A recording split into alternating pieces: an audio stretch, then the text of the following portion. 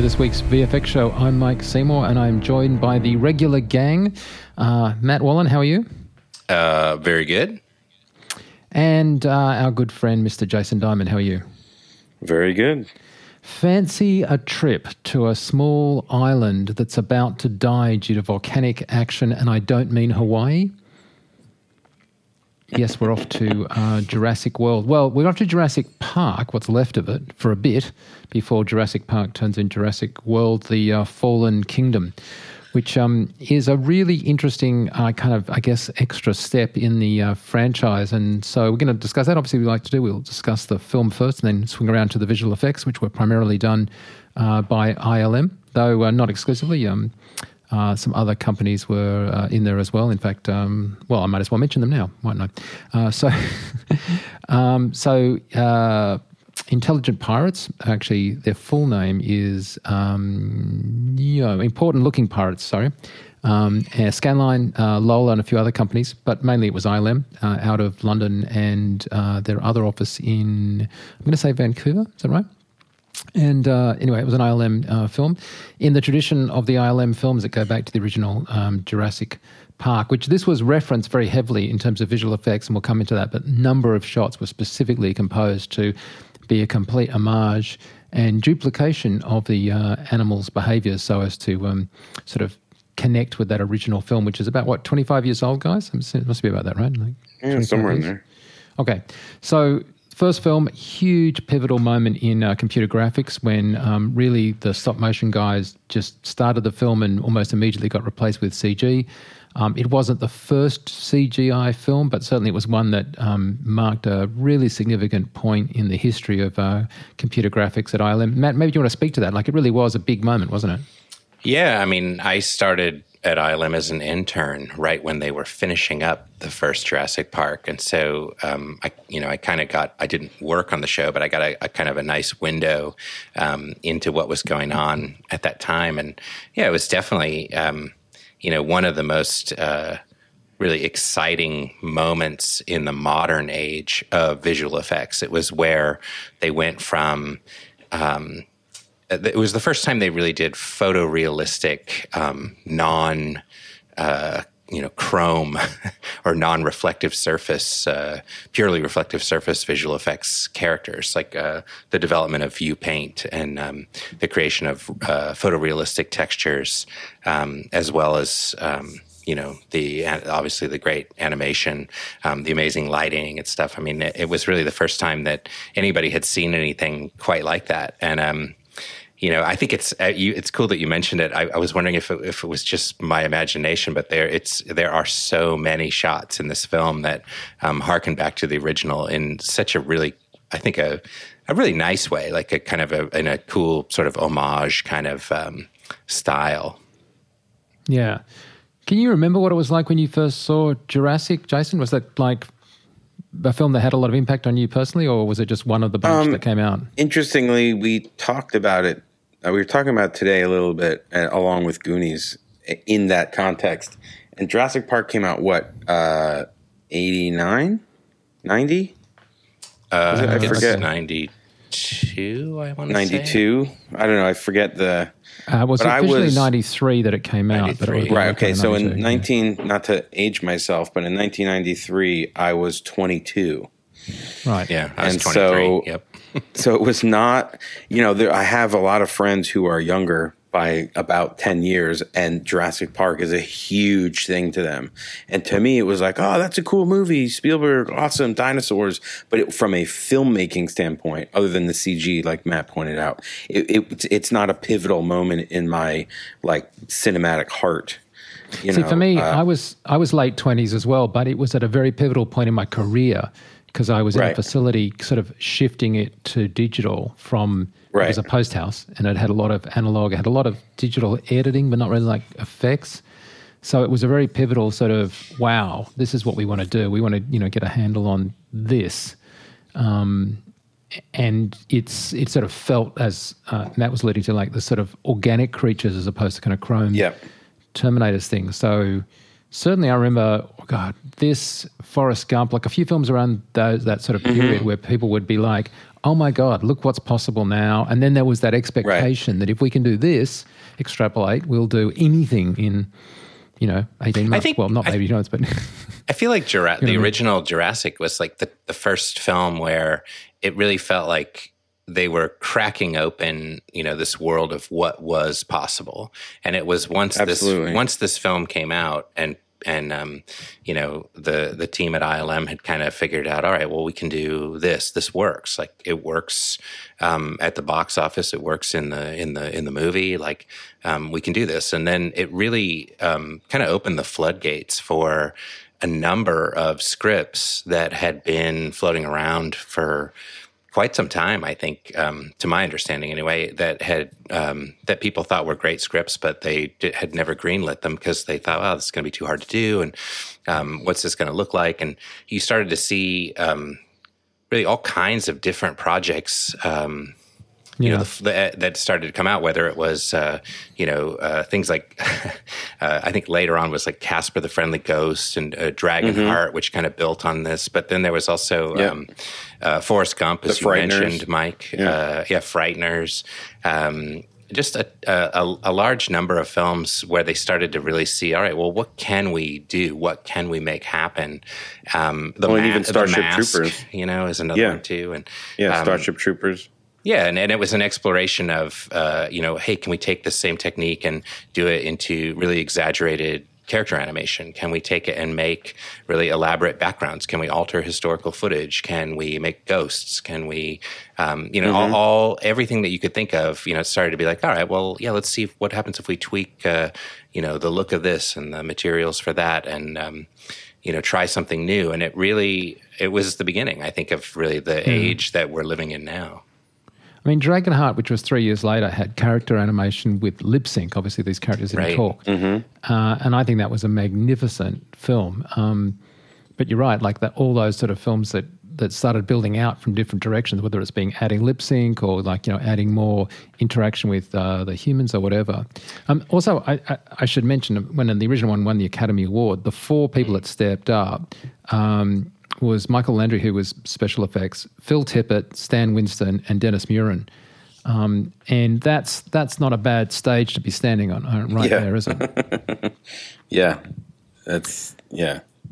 They also won for best sound effects editing and sound, because it was a really good film in terms of the sound. I mean, the not just the obvious stuff like the vocalizations of the creatures, but it just was a good immersive film.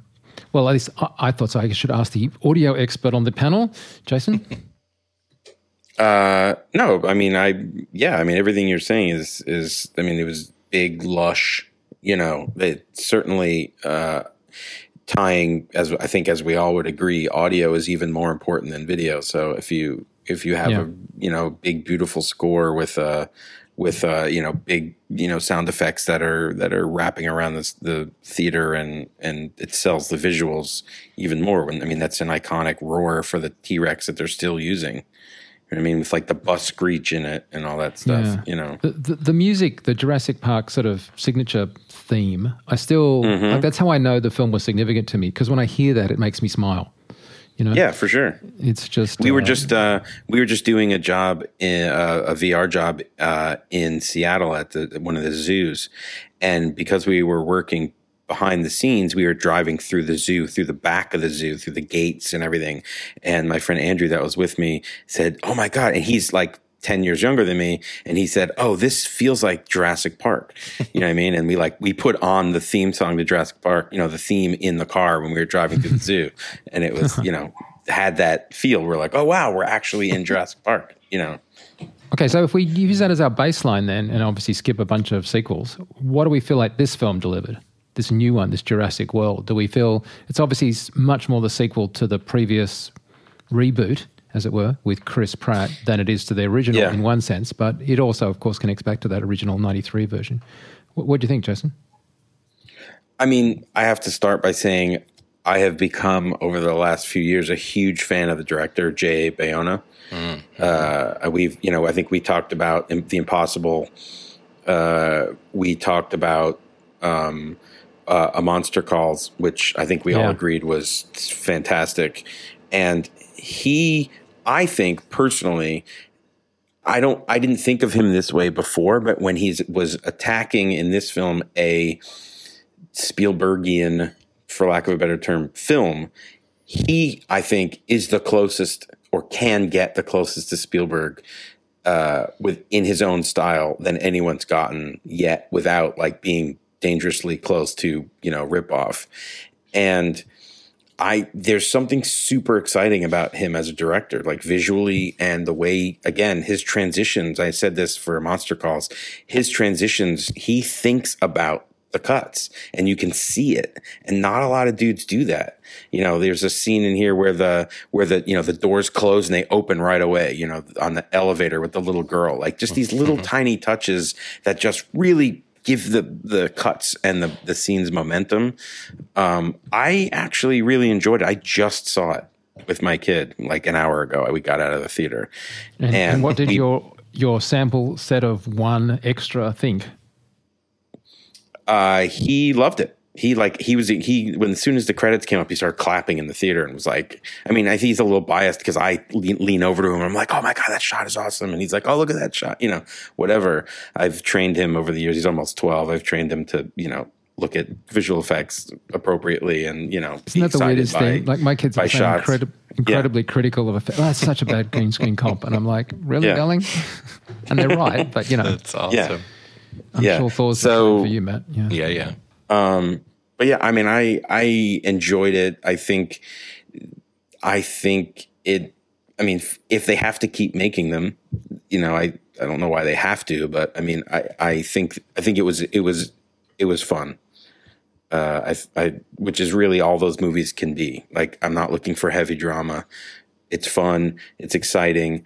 There's bad guys. There's good guys. There's dinosaurs. I mean, I'm not sure what else you can really pack into it. Well, see, my problem is, or not my problem, I guess my point I'd like to discuss with you is that only half the film to me felt like Jurassic Park-ish, if I can use that sort of. The other half felt like what Spielberg himself said is more of a monster movie, right? So, sure.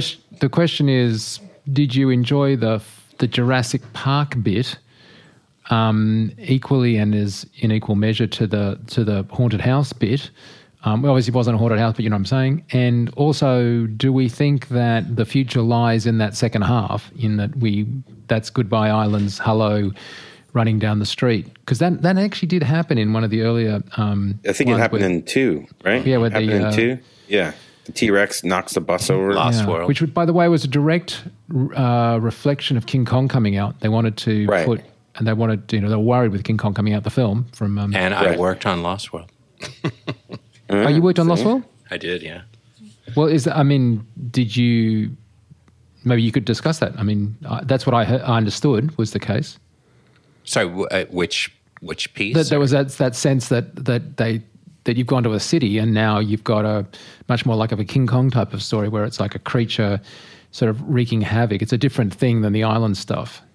Yeah, I mean, I think, it does have in the first half of the film, which is actually a lot of the stuff I worked on, it does have a lot of stuff on the island where they're engaged with the animals. But yeah, then they bring it back to San Diego. And in San Diego is where you have this sort of rampage at I believe the 76 station, right? Yeah. The gas station, which is kind of a fun play on sort of the, what are dinosaurs to us now in some sense. But yeah, I think certainly there was a desire to have that kind of King Kong sort of DNA in that story. I think that seems pretty clear just in the whole thing of putting the T-Rex in the boat and then, the ship traveling from the island to the super port. King Kong. Yeah, it's almost like it's more almost like the 70s King Kong in a weird way. Yeah. Which is great. I love that movie. I agree. So in this film, right, we have this real split, right? We've got this, almost Gothic kind of house estate, which looked much more English than American and like just, felt very like kind of a sort of a place that, it's a semi-museum, it's, but it was very Could I speak to that a little bit too? In the sense that just in terms of the film, I think I would just echo what Jason said. and I think Jason makes an amazingly great point. Like this filmmaker, this director, especially when we go back to, looking at A Monster Calls and the show we did on that, and looking at the work in A Monster Calls, I think this is sort of a great combination of sort of the Spielbergian sort of, the island motif, all the homage stylized shots that play out on the island.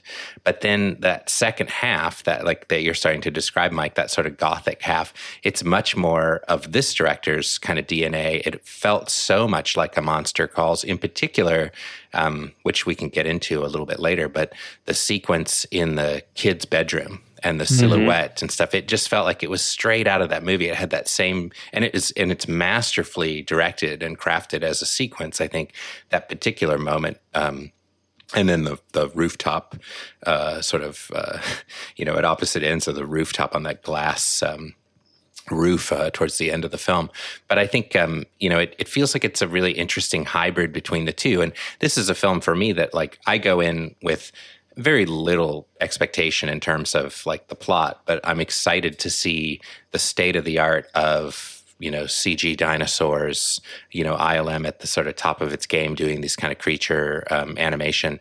And then also just a fun monster movie, I think it's the kind of thing too, where I don't have I'm not expecting, some Annihilation or Under the Skin or some really deep, heady sci-fi kind of thing. I'm hoping I'm going to see some, lawyers get eaten, maybe, something like that. Right? Arms dealers. Yeah. Yeah. See, I guess from my point of view, here's the thing, right? And I'm not saying I dislike the film. It's just, to a certain extent, I so love the island Jurassic. Having said that, if I was given the job, which I never would be, I'm I don't know what else you can do on the island, right? At some point, you kind of run out of islandness. But by the same token, it kind of doesn't feel like a Jurassic film when it's in that kind of now. Well, I think we're outside of that at this point. I mean, I think we're outside of the. Yeah, I think we're outside of the net now of what a Jurassic. I mean, we're outside of Jurassic Park, right? We're in Jurassic World, which I think is, because the previous one was Jurassic World as well, right? It wasn't Jurassic Park. It wasn't Fallen, right? Fallen Kingdom, yeah. But the thing is, for me though, so here's the thing. I kind of liked the last film a lot more because I think I just liked Jurassicness in the park and the animals in there, native, blah, blah, blah. And so it wasn't that I disliked this film. It's just, I really love that stuff in the previous park, especially when the park goes crazy and all the tourists are getting eaten. And but how many times can you do that? No, I know. I totally agree. It's very hard to make a sequel to it. I guess I'm almost getting to the point of saying, but if the only way to go forward is to just have all the dinosaurs wreaking havoc on the mainland, I don't know how interesting a film that is. Well, it's almost this is almost like I can't remember the order, forgive me, but this is almost like it's the Dawn or the Rise. It's the middle Planet of the Apes movie, right? Yeah. Oh, I don't think so. Really? You don't think so? I mean, it feels like, because I think, that you build up to, although, I actually think fair enough. I do think each successive Apes movie actually does get much better, in terms of script and plot construction, and certainly in terms of visual effects. But I also think that, this movie feels like it's the transitory story that's between the island and maybe what comes next, which maybe is the thing that you want to see, Well, it is true. Colin Trevorrow wrote the first one and directed it. He wrote this one. He was supposed to direct it, but he went to do episode 9. And then while he was waiting to do episode 9, they kicked him off of it. So he's doing the third Jurassic World. So, he has an arc that he's working on, for the 3 movies. I just don't want it to turn into disaster porn. I think what was interesting... I hope it's not, yeah. Yeah, because what's really interesting to me about the island... It is. See, what I liked about the island was there was some sense of them being animals, and they weren't just... Now, let's take the film Rampage with The Rock.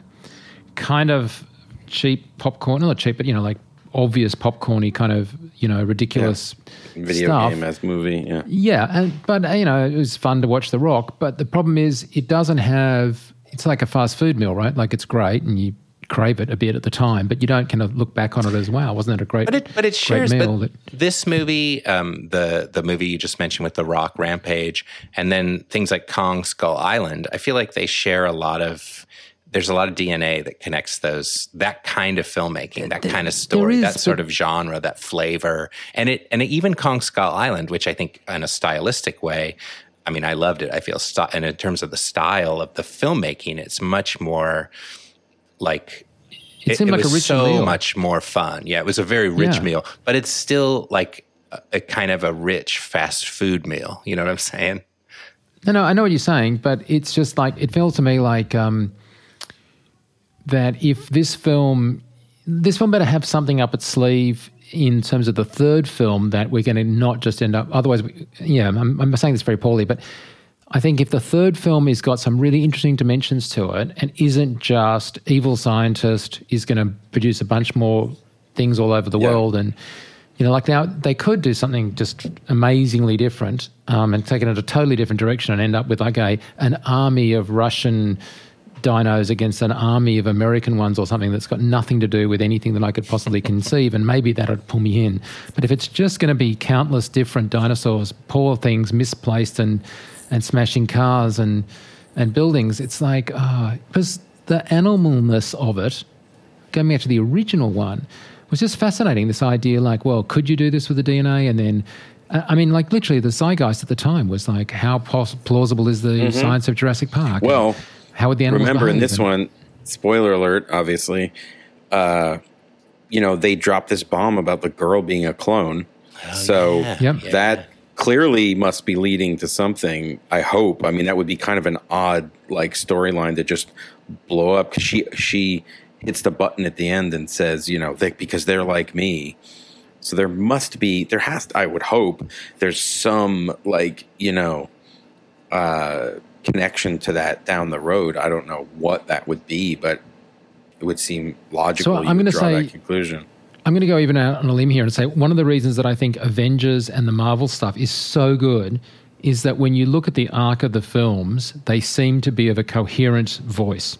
And one of the problems with Star Wars at the moment is that they don't seem to have a coherent voice. It's almost like we started going in this direction with these characters, and then the next director came along and said, yeah, I don't like that, I'm going to do something else. And they went in this direction, and then they go, okay, well, I'm kind of with you on that. And they go, no, forget that. The parents of this character aren't important after all. We're going to go in a different direction. And I'm like, oh. Whereas in Marvel, you get these like seeds laid that this character is this, and then they're going to come back, and then and you can just sort of see it all connecting out, and it doesn't feel like they just changed their mind and Bucky isn't important after all and we're just going to forget about him. Whereas now, so in this context, I'm very curious to see whether the filmmakers can do the same thing. If they do have that, as you say, like the clone thing was a deliberate drop and blah, blah, blah, then the third one could be terrific. Well, but if it's just random direction... Again, it's the same writer for all three, right? Trevorrow and his buddy are writing all three, and he's directing 1 and 3. So you would hope that he has some sort of arc in mind for all three. Yeah. Anyway, otherwise it would be a missed opportunity. I think you make a great point, though, Mike, and I actually do think I probably concur largely with what you're saying in the sense that I do think that while I had a fun time and there is some spectacular visual effects in this movie, I do think that as a story, as a film itself, like it's pretty thin. Yeah. Oh yeah. Yeah. Well, I think the direct analogy is you have Alien movies and you have, Predator movies, and then all of a sudden you had Alien versus Predator just because, and we were just going to put them on Earth to fight each other, and it's just kind of like, I think it's, it's in that zone. We're getting it's right on the edge of, I think, with the disaster porn comment. But I think if the next one is the equivalent of Aliens 2, like Aliens, as in the second one, where there's this whole new dimension, and like in that case it was about motherhood and stuff, then I'm in like Flynn and I'll eat my words, but I'm not sure. Hey, I'm talking about spectacular visual effects. For me, as I said, I already think for me the stuff that I loved the most was on the island. I'm not saying that the other stuff was bad, but I just loved some of the stuff on the island. And as you probably told from the article I wrote on FX Guide, which just enormously focuses on the island and especially the chase off the island, that was my just moment that I loved the most. The whole kind of here we are on the island. We've got a whole lot of animals. You're kind of not showing where they're going. Like everything from the Chris Pratt amazing physical acting of pretending to be half sedated, half drugged, half paralyzed. Oh, that was so great. Yeah. Which, I mean, I had to even check with ILM that wasn't visual effects because I just couldn't believe the man could move his body like that. And that was gold, right through to the, good action sequence of them going off the cliff and underwater and all that stuff. I just thought, man, this is a good ride. It kind of reminded me, obviously, from the cliff, from the second Jurassic, where they have their cable car-y kind of effect, or the car that's connected by cables going off the cliff, which again, on them just sort of on the cracking glass, was a beautiful cinematic moment for me. I mean, I didn't think they were going to die, but man, that was just full-on tension sort of stuff. So yeah, I mean, I thought it was really good filmmaking, but just what gorgeous visual effects, culminating in that shot at the very end on the wharf, looking back. I mean, with the shadow of the brontosaurus, the brachiosaurus, just so nice. Brachiosaurus, yeah. And the Brachiosaurus imitating exactly the move that it did in the first Jurassic Park film, which is what we were alluding to earlier, when it reached up to get the leaves from the tree. I mean, everything about that at that point, I was like, man, I love this director. This is just awesome. I was just so happy. I mean, it's one of the most poignant moments, certainly, and probably one of the most moving moments in this movie. Like, it actually really kind of captures your heart, unless you're really cynical, I suppose. But I thought that was a great moment. And I think too, it's all, the tension is heightened, and the sort of callback to the earlier films, I think, really makes it something that resonates in a way that's pretty powerful.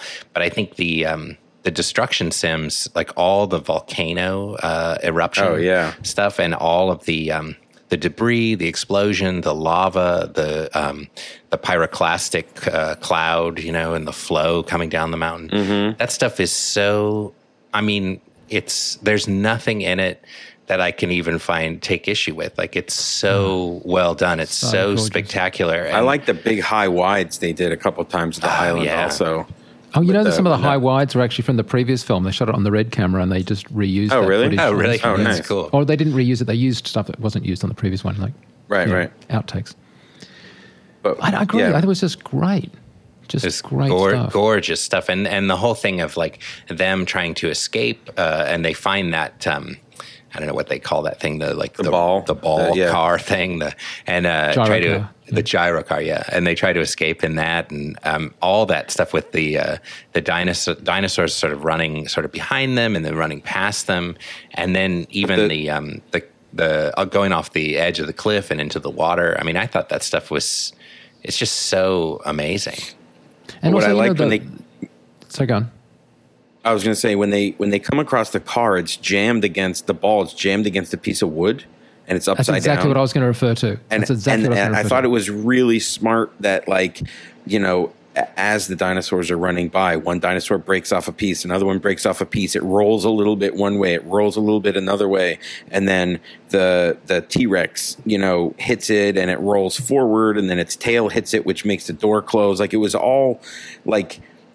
It was very well choreographed because it seeming haphazard, but at the same time, I mean, what's going to happen, but it was very well orchestrated, I thought. Yeah. In the hands of a lesser filmmaker, you'd go, oh, that's convenient. They've just come across a car. Gosh, what a handy thing to have lying here in the middle of a field. Yeah. But it didn't feel like that at all.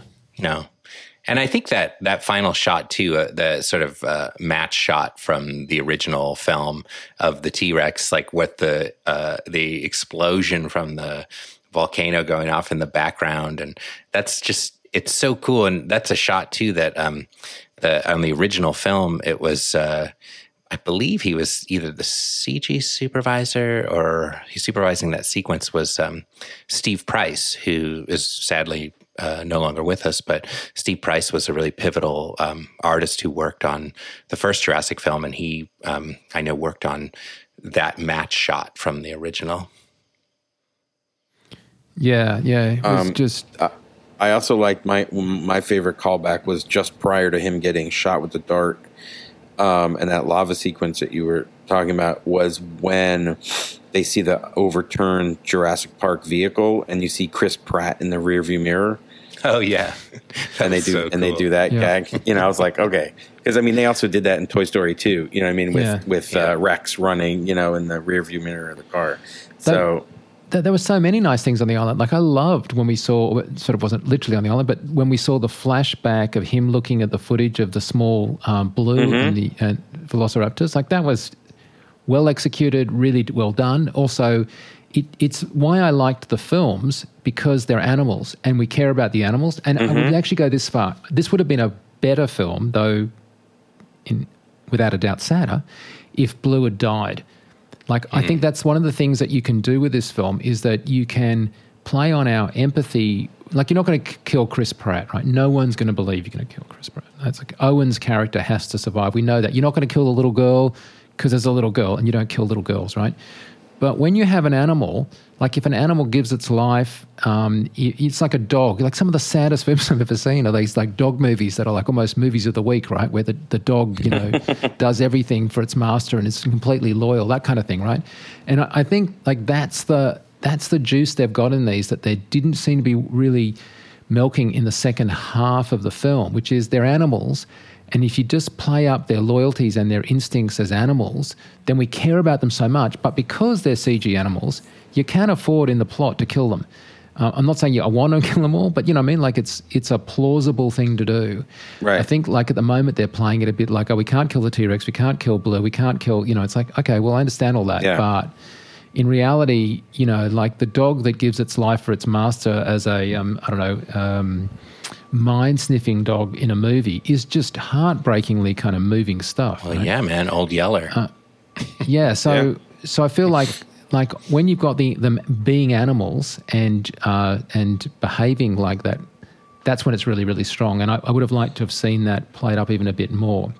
And, Can I say my favorite? Do you guys have a favorite dinosaur? My guy was I forget his name, because I was the dinosaur kid in like fourth grade, so I knew all the dinosaurs, but I forgot his name. But the guy who was in the cell next to them with the hammerhead, oh yeah, that dude was done really, really well.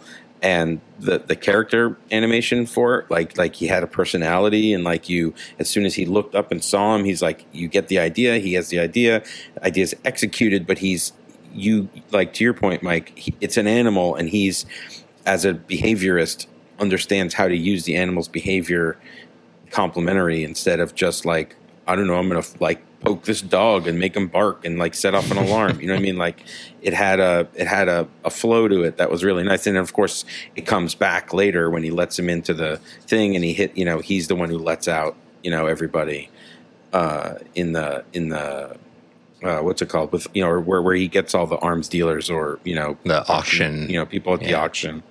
Yeah.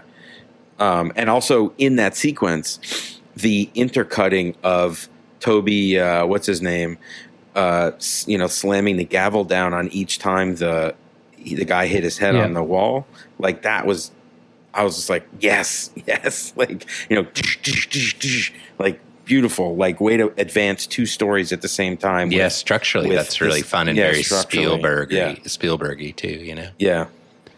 Yeah, no, I think he was really, really good. But again, like as much as don't want to be like whatever, like we should have like had more of that character near the end. Like it should have like come back that, like at the last second you thought the T-Rex was going to lose it or something. And then, you kind of have this instinctive little guy that kind of, like, I just feel like it's a bit, just embrace the animal behavior more, almost, rather than just have them. That's why I've been saying earlier, I don't want it to turn into disaster porn, because then you've just got rampaging creatures that are monsters, with no and logic. I don't care. Yeah. And also that's why I don't really care about these genetically engineered new ones, because one of the appeals I think also is that these are things that did roam the earth. Now, yeah, I agree. I understand they may have had feathers and blah blah blah, but like, you kind of lose something when you just get genetically modified, laser-directed kind of evil things. I just don't care about them. And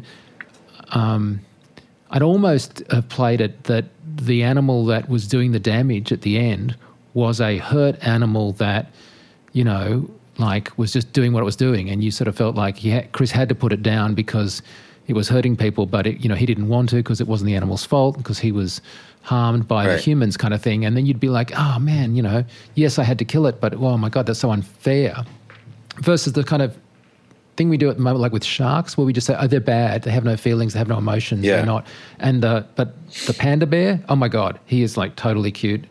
Look at him, the mother with it's like, I would just like them to be playing these beats without just going to genetically laser pointed, directed sort of monsters. Anyway, it's me.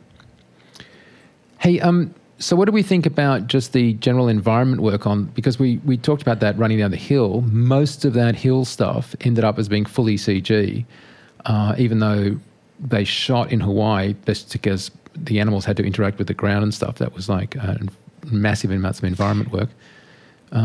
I think overall, I feel like overall the environment work, certainly on the island, I feel like it's really, really strong. I think it holds up well. Like, I don't think there aren't any shots that I can think of, sort of playing it back in my head, things that really stuck out. I don't remember making a note of any. I think the only environment piece that I did have a little bit of an issue with, and it was kind of somewhat an execution, but I think might have been design, was the first reveal of the mansion, when we go back to the mansion for the first time. That first reveal where we're sort of flying over where we're sort of flying over the Northern California. Or Harry Potter, yeah. Yeah, it sort of felt like structurally, I think design-wise, like the structure itself felt, it was almost too Baroque to be believable as an architectural structure, but also... You know what I thought? I thought the same thing, and I thought it was all of the same era. And like almost any place you go, like I actually visited recently the place they shot that English drama that everybody loves, the Downton Abbey, right? Yeah, yeah. And if you actually go to the current Downton Abbey location, there are some newer buildings because over time somebody has to build a, whatever. Right. And that one that we saw was like a theme park where every single blade of grass was art directed and exact. Yeah. Yeah, and it was too big for the architectural style that they decided to design it into. It was like, if it was all authentically from, whatever era that is, that kind of Gothic-y kind of castle-looking house, it wouldn't have been so tall, It just, I don't know, it strained credibility as a structure, and it just looked kind of silly. It looked like a theme park.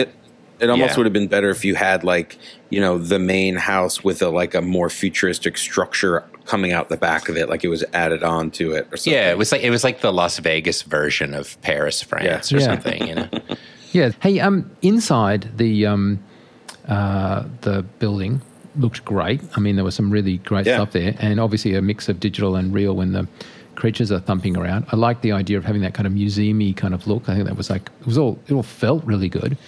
Yeah. Well, you knew it was going to happen. Also, it was great foreshadowing that you knew there was going to be sequences in the little diorama rooms, which were just the shot where it gets dark and then the lights come on and the Indoraptor's face is over the girl's face. Yeah, totally. And then she screams and it screams, or it roars, was beautiful. It was so well, it's so subtle, and then it was really nice.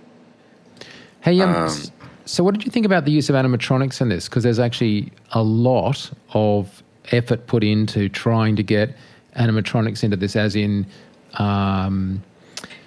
not just the stuff that they're going to replace, but stuff that they would actually end up using. And so, ILM would make the model. They would actually export the model so it could be 3D printed, so that the physical creature effects guys could actually produce, and then, of course, paint texture, an actual thing to have on set. Do we feel like that was noticeable, not noticeable? What do you reckon? I feel like it's a big improvement over, I shouldn't say a big improvement. I think maybe in terms of the high frequency sort of detail that if they're 3D printing those textures, I didn't notice the animatronics to the same degree that I just went back and watched, because it just came out on Netflix here, the original Jurassic Park, and I just watched like my favorite part, which is maybe everybody's favorite part, the T-Rex attack in the rain, right?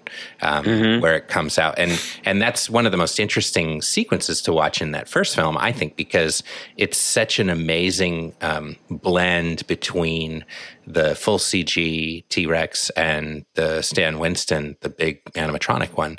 And they work so well together in the edit and in the sound design and in the sort of way that sequence is boarded out. It's just seamlessly integrated. And unless you're really watching, like, oh, when it's walking, it's CG, or, you know, unless you're really paying attention to that, you're not going to necessarily know when it switches back and forth.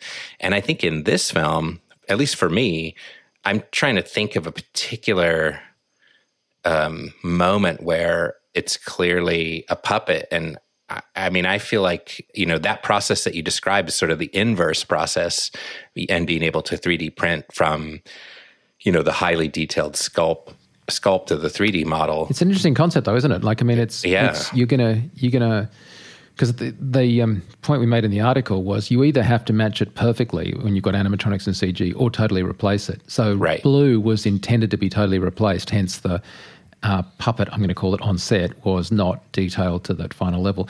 In the container, when they're shipping the T-Rex, like that's a lot of that's. But you know the abomination that's in the cage that's at the auction. So that was done when they hadn't really resolved the design. So they tried to get that in camera. And if you look at the publicity shots, you'll actually see the director with the head of that creature in heaps of publicity shots. But in fact, they modified the creature so much that he was completely replaced. So that was we went for it and then decided to not do it. And then, so there was like a couple of big occasions where they were using animatronics, and one where they'd used it and didn't, and one where they definitely used it expecting to replace it in the case of Blue. And it worked for eyeline, for bounce light, for all the reasons that you would normally do it. But I got to say... Sorry, go ahead. Well, sometimes I feel like there are these pushes to say we had animatronics, or to say we used miniatures, or to say we used, you know, physical effects. And I feel like this film got the balance right in that, you know what? I mean, I think it really does help to have something to line up on for camera and for the actors to work to. But you shouldn't have it in the film at the cost of it looking hokey. And sometimes it would make sense too in the way that you describe. I mean, I'm you know, not privy maybe to that information, but like the if it is, you know, some of the sequence in the back of the truck when they're sort of trying to tranquilize to get the blood for Blue, right? If some of that is actually an animatronic creature, it kind of makes sense to utilize it in that moment too, because if you're dealing with an animal that's sedated, you know, the expectation from, you know, a story point from the audience's point of view is that movement, that motion is going to be, you know, is going to be reduced. Different. And so you're almost like, you know, it's smart to use it story-wise in the context that it just would make more sense. So when Chris Owen and Claire are with the T-Rex, you know, in that guy is primarily all physical. Yeah, that's cool. And that's crazy because it looked, I mean, you'd never know. I mean, look, it matched perfectly. Yeah, I agree. And but interestingly, well, so to that point, the only outside of the driving shot at the end, which bothered me because it was a green screen and it wasn't good, was the T-Rex, the physical, now that I know that, physical model in the container during the blood getting sequence. When they unload the animals at the mansion, and they cut back to that same sort of looking down the barrel of the cage with the T-Rex, the scale was totally different. When you see the T-Rex trying to come out, his head almost fills the entire container, where it doesn't in the sequence. Otherwise, they wouldn't have been able to fit in there. Like I saw it and I was like, wait, did it get bigger? Like how would they have fit in there? Like it didn't look like they would have been able to fit in the cage. in that CG shot. That was the only shot of the thing that jumped out at me. The other thing, of course, is not animatronics, but it's in the same sort of vein of let's do it for real, was sticking a couple of the actors in their own homemade roller coaster, which I just thought that's my favorite. You know about that, Matt? And that's for the gyro car thing? Yeah, going off the when cliff. they go off the cliff, they literally push them off a cliff, off like a building edge on a roller coaster they made for that car. Wow, that's cool. And so that's when they're going, that was the first take, when they just push them over the edge, and they're like, all right, got that. You know what I mean? Like the physics are right, obviously, because they're going over like a 3-story building or 2-story building or something. And they're also very kind of like in a glass ball going over the edge of a building. There is some shots of it on FX Guide animation. A clip of it from behind the scenes. It was off a bunch of containers they built up that they actually built this roller coaster. What I thought was also good is that we were talking to the VFX supervisor and the team about this at ILM, is that there was actually talk of trying to do the underwater sequences, dry for wet, and instead of that they built a immersion gyro car with a bolted on the side of it camera unit. So, and I thought this was just so obvious. And so whenever they wanted to get, like, let's say you want to get the shot of Claire, they just spun the internals, which Claire was sitting in, so she was the right angle to the camera, because it's a ball, right? So there was no front. That makes sense. And they go, I want a front shot of Claire. So I just turn Claire so she faces the camera. It was like guy just sat in this sort of cube on the side of the gyro. sphere. Yeah, just filming her. But then, of course, Chris Pratt would swim down about 6 feet underwater to try and get them out. And the internal water was separately controlled with its own pumps and everything else. And, of course, Chris was on the outside, but all in a tank. And it worked well, right? Like, I mean, it's, what you want. It was a good sequence. Yeah. We've seen that a lot, obviously, with people going off in cliffs in cars and stuff. And I just don't think you can fake it. You have to have real water. That's just, I don't see any point in not doing that. And can I say the wide shot, once they get out, there's that wide shot of them all swimming up in the like shafts of light. And I think it was like, oh my God. Like I turned to my kid and I was like, whoa, like that's like a painting. You know what I mean? Like, yeah, it was very cinematic. Beautiful. Wasn't it? Yeah. Probably, I don't know about you guys. I don't know I can dive that deep. Like I think my ears would go, but I always appreciate the cinematic kind of underwater shots that people seem to pull off. But hey, one thing we had in the article that was really funny is that, so like I totally get this, right? I don't know if you remember in the previous film, they had the gyro car and, it goes out through some gates with some kids in it and gets in trouble. Okay, so fair enough. That's all good stuff for the story. But if you actually go back and look at it, which, it's fair enough, it is actually a bit smooth. Like it does feel a bit like it's floating over the ground. Mm-hmm. And so the VFX supervisor, David Vickery, who's from loan, he's ex-DNEG, but he was actually on loan from ILM as the sort of production guy, goes, no, we should put it on the back of a truck and actually drive it around so it bumps and it's really like, feels like it's on grass. Everyone says, great idea. So they do that. And of course, it's so bumpy, they can't use the footage because it's just camera shake. So then they have to lay down mats in Hawaii. So the car's driving on mats so that it isn't too bumpy, given that the whole point of doing it was to make it bumpy. I thought that was just pretty funny. I mean, completely understandable, right? But it's just a whole lot of green mats. And you can see that we grabbed a frame to highlight it. But I mean, it's just that kind of thing, right? Best intentions, Yeah.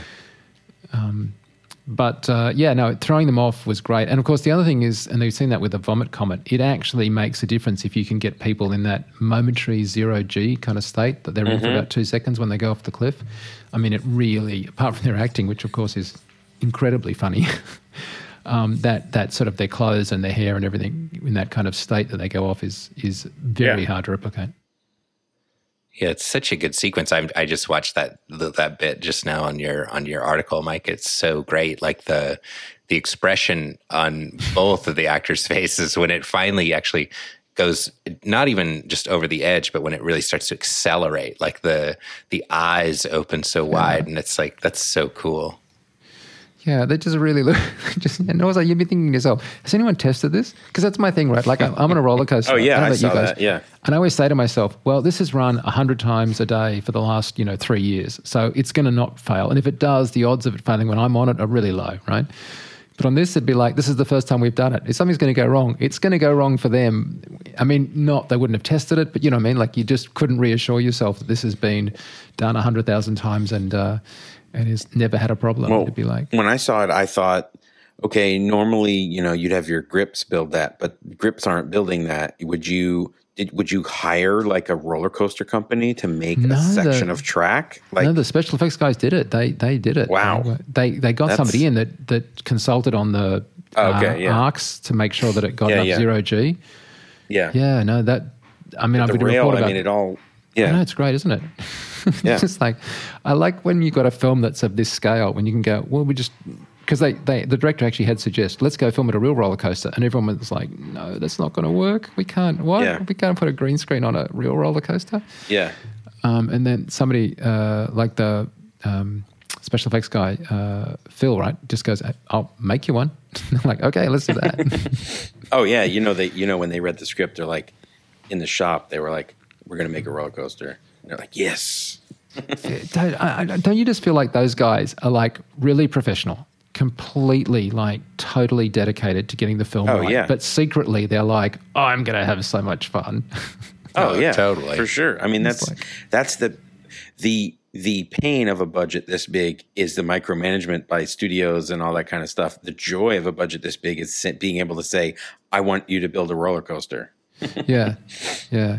I like it when they they'll say like, well, I should have this entire car on a like effectively a hydraulic arm. Okay. Yeah. Yeah. See you Tuesday. Yeah. Yeah. Exactly. I wanted to talk to you about a little bit about that sequence, sort of near the end of the film, sort of the climactic sequence in the kids' room. I think. Oh yeah. I think that just imagining that sequence, from the script and then being storyboarded out and trying to sort of figure out how they want to plan that out. I feel like that sequence is so. I just really loved it in the movie. I thought it was so smartly done, smartly executed. The use and play on shadows and light and dark. It's it's a really dark scene. Like only when they're outside, is sort of in the second part of the sequence, do we see, the dinosaurs somewhat lit, and they're really lit either by lightning or from below, because they're sort of standing on that, I don't know what you call it, but that glass, sort of an ironwork kind atrium, of, yeah. And so they're sort of being lit from below, which I think also heightens the sort of scariness of them. And then from lightning, and there's even a shot of, I think it's the blue character, or maybe it's the Endoraptor or something, but where it climbs up on the sort of cornice of one of the Gothic roof lines as with a full moon behind it. Yeah. It's such an over the top shot, but it's like it's so cool too, though. It's like one of those ones where you kind of go for it. And I love the kid in the bed and the shadows kind of going across the wall, and the sort of the monster under the bed and the big claw kind of reaching out towards the kid. And I just thought all that stuff was so cool. Mixing my references completely. When he was trying to get the outside door handle, of the window unlocked, I really felt like saying out loud in the cinema, clever girl. Yeah. It felt like both that cross to the scene where they were trying to get into the control room for Unix. I know Unix, I can do this. That scene, and of course the scene in the other one where the raptors ambush the. But it was the comping sequence, and the lighting and stuff. I just think it's so tight. But also. From a storytelling point, the raptor could just rush in and just devour her, but it's being stealthy and scraping at the thing, which indicates intelligence, which they had referenced before. So it was all serving the same point. To me, it felt more like Ripley, Newt in Aliens. Yeah, that's a good point. With her and the thing, but to your point about the moon shot.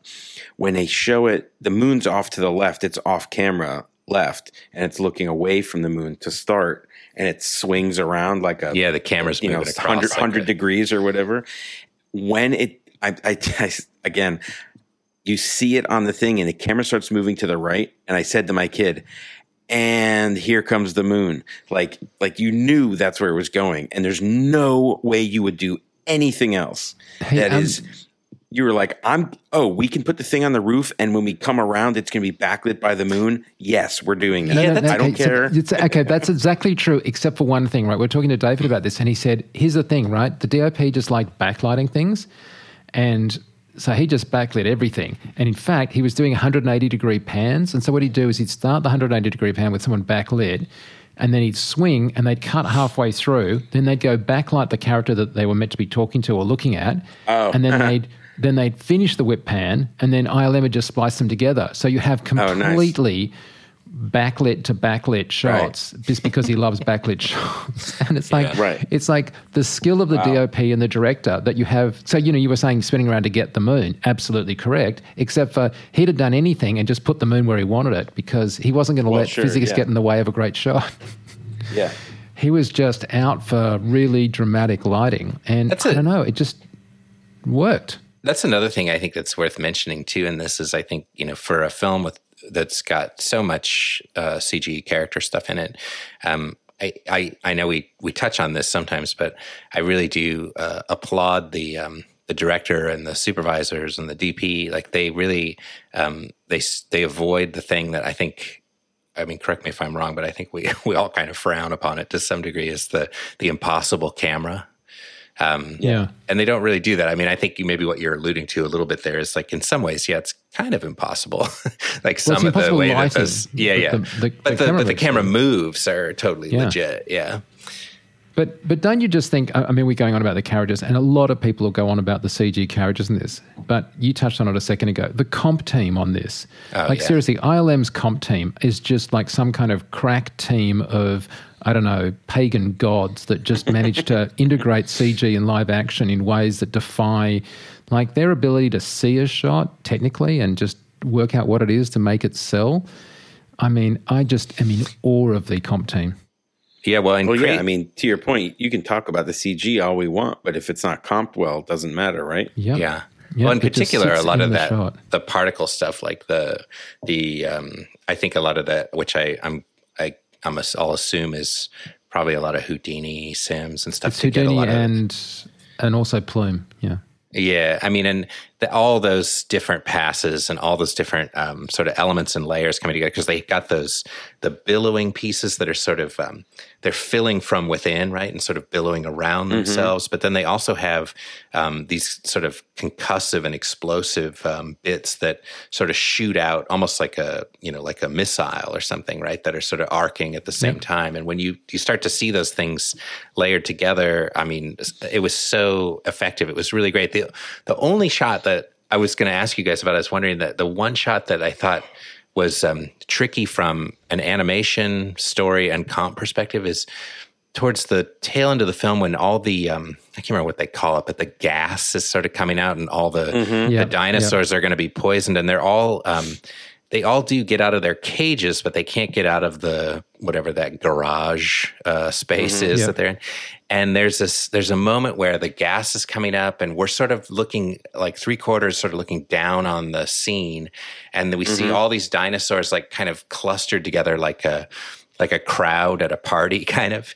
And that was the one thing where it, like the geometry of the space and then the cloud, I mean, it worked in the context of the story, but it felt like a clunky and awkward shot. I thought the story point was really clunky and awkward at that point. If you've really got lethal gas escaping, then it doesn't stay so low as to, like, like anywhere in a, huge radius, if toxic gas is leaking, is where you want to not be, not just kind of just over here and out of the way slightly, and only got a whiff of it. And also, why would all the animals come out into the middle? Why wouldn't some of them stay in the state cages and sort of go to the back of the room? It just was all poorly constructed. Somebody said you need a ticking clock there, and they go, I don't know, damn, leaking gas. And that's one part that and then there was it's fairly unmotivated. Like we hadn't had established this particular need for this particular poisonous gas. You needed something for the other two characters to be doing something. I know, sort of like in The Last Jedi, where you need Rose and Finn to be doing something. You know what I mean? But it's just not. It just felt really. I'm not Agreed. No, I'm agreeing. Yeah, with no, you. no, I'm saying with you, it's but I'm just saying you it's can like see where someone goes, oh, I don't know, make them do something, give them something dangerous, you know. But it's always like, it's that thing like we saw in that, remember that James Bond film where they go to the remote location where he's got that like in the middle of nowhere, and they've got this very elaborate setup where a whole lot of people are doing something with media, and for no apparent reason they have incredibly large quantities of volcanically erupting, like plasma-inducing hydro whatever stored right next to the habitat that's going to blow up and like basically to the size of a mushroom cloud. And it's like, hey, I've got an idea. Let's not store that right there. Let's store it over there somewhere, like where it's safe, right? It's like, hey, let's build these animals and let's just have a huge toxic gas thing here. Yeah. Why do we need that again? Well, I don't really. I just thought it'd be, useful. Well, that's the thing too. Like, you don't even know what the gas is for. It's not like someone beating along said somewhere, hey, watch out for that gas. We need that for this. Like that actually is a moment where if you did the right exposition, then I can't believe I even said that sentence, but exactly. That it would at least mean something instead of just random toxic gas. Yeah, I mean, if they'd gone off and made something to cause to blow up something to escape, and then they didn't know that was right next to something else, and there was just some two containers, fall over and create. Oh my God, the blah blah blah and the blah blah blah created this. You didn't do that, did you? Because this is it's that thing. Okay, so in Aliens, it was a great one where she's like, hey, they're not going to fire down there. Like they've got weapons. So everybody, give me your clips, and we're all like, what? But, there was like some plausible reason they couldn't fire because the whole thing was because of the air conditioning or whatever. Even though we forget about that like half an hour later and everyone just shoots everything and nothing happens. But you know what I mean? Like it's that thing of like, wait, what? Oh, no, we can't do that. And then just raising the stakes one more time. Yeah. Mm-hmm. So that was very clunky to me. And I just feel like you could have got there if one of you guys said it before about animal behavioral sort of stuff, in a much stronger play to use the herbivores and the carnivores and cause the carnivores to get the herbivores to do something because you worked out how to move the herds in ways that, weren't predicted, rather than just ignoring the fact that these are all kind of mortal enemies and you're throwing them all in the same little narrow corridor and they're frightened and they're all. Well, and really, would they all fit? Also, that's I think that's the clunkiness that Matt was talking about. Like, you're in this kind of high control room and you're looking down at like things that are like cars or buses. I mean, like, could you fit like 4 buses or 8 buses in that place? Probably not. But they have to squeeze them in there for the story point. There's one other a couple really cool shots too in the I guess you could call it the epilogue. Right. And there was one in particular sort of at the very end of the film where they're sort of talking about these, it's what's his face? Jeff Goldblum talking before the hearing or whatever he's in. And we're sort of seeing these clips and there's the T-Rex like faces off with the lion right at a zoo or something. That was cool. But I love the one shot, which it's so brief and I wanted it to go on longer because I just want to see what happens. And it's of the big underwater, I don't know what they call it, the Mosasaurus thing or whatever. And it's in this giant wave where all these people are surfing near this like really glamorous beach or something. And sorry, a helicopter. That was very funny, wasn't it? I love that. And that shot is so cool, like, but it's so short. Totally. It's like only just like a second or two. Yeah, it does feel like its nose pokes out. Yeah. It feels like a shot from Megalodon or the Meg. Yeah, totally. Yeah. Sharknado. Hey, so I think our attitude is, certainly my attitude is that this film was fine, and I'm going to reserve my final judgment to what happens in the third film. If the third film makes sense of all this, and we don't suddenly have one individual creature going to Russia, causing it to suddenly have like 1,000 creatures, because we don't have a breeding pack, and we don't have it's. If anyone could do the genetics, so there's a whole lot of problems. I'm going to withhold all of that and just say, hey, if they're clever about it, I'm going to love this film. If they're not, I'm going to come back and be mean. But that's my my judgment. What about you? Can I point something out? Yeah. I appreciated in the very end shot, like I said, that it starts with them driving and you're on the hood looking at them and the comp is it's not that the comp is bad, but it's just very obviously green screen. Mm-hmm. At least to me.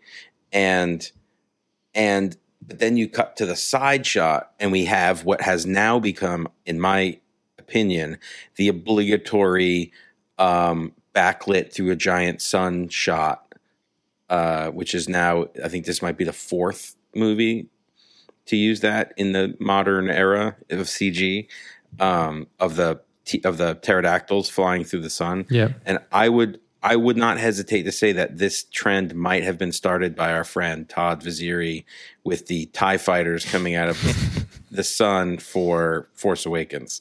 Okay. Because it was then used in Kong Skull Island multiple times, with Kong standing up in front of again, much like that moon shot earlier. Like if I was making a film at this budget and someone said, "Oh, what do you want to do?" I'd say, backlight it with the sun. Give me the big sun on the horizon. It's an apocalypse now thing too, though. Right? Yeah, I mean, it's totally. It's kind of it's a long-standing thing in so many films. You know, even I think there's a Raiders of the Lost Ark moment like that. No, of course, all that sort of backlit, silhouetted sunset. I just mean in a modern sort of from a CG perspective, like okay. Well, look, we have to wrap it up there. We're out of time, but. I think we could go on for because it's a whole franchise we're talking about, really, not just one film. But hey, thank you guys so much for being here, as always. Matt, do you want to, as always, just flag where people can touch base? Sure, yeah. You can just go to my website, really, for anything and everything that I've got going on. All my social media stuff is on there. It's just mattwallin.com. And Jason? My brother and I are at thediamondbros.com and superspherevr.com. Excellent. And of course, I'm Mike Seymour on FX Guide. Thank you guys so much for being with us. I think we've got coming up Ant-Man and a bunch of other really good things in the works. So look forward to those. Look forward to, of course, your comments. And with Emmy season underway, we'll probably get to some of the TV shows as well. Until then, I'm Mike Seymour. Thanks so much for being with us. See you. If you have any questions or comments, please email us at vfx@fxguide.com. Copyright FX Guide, LLC.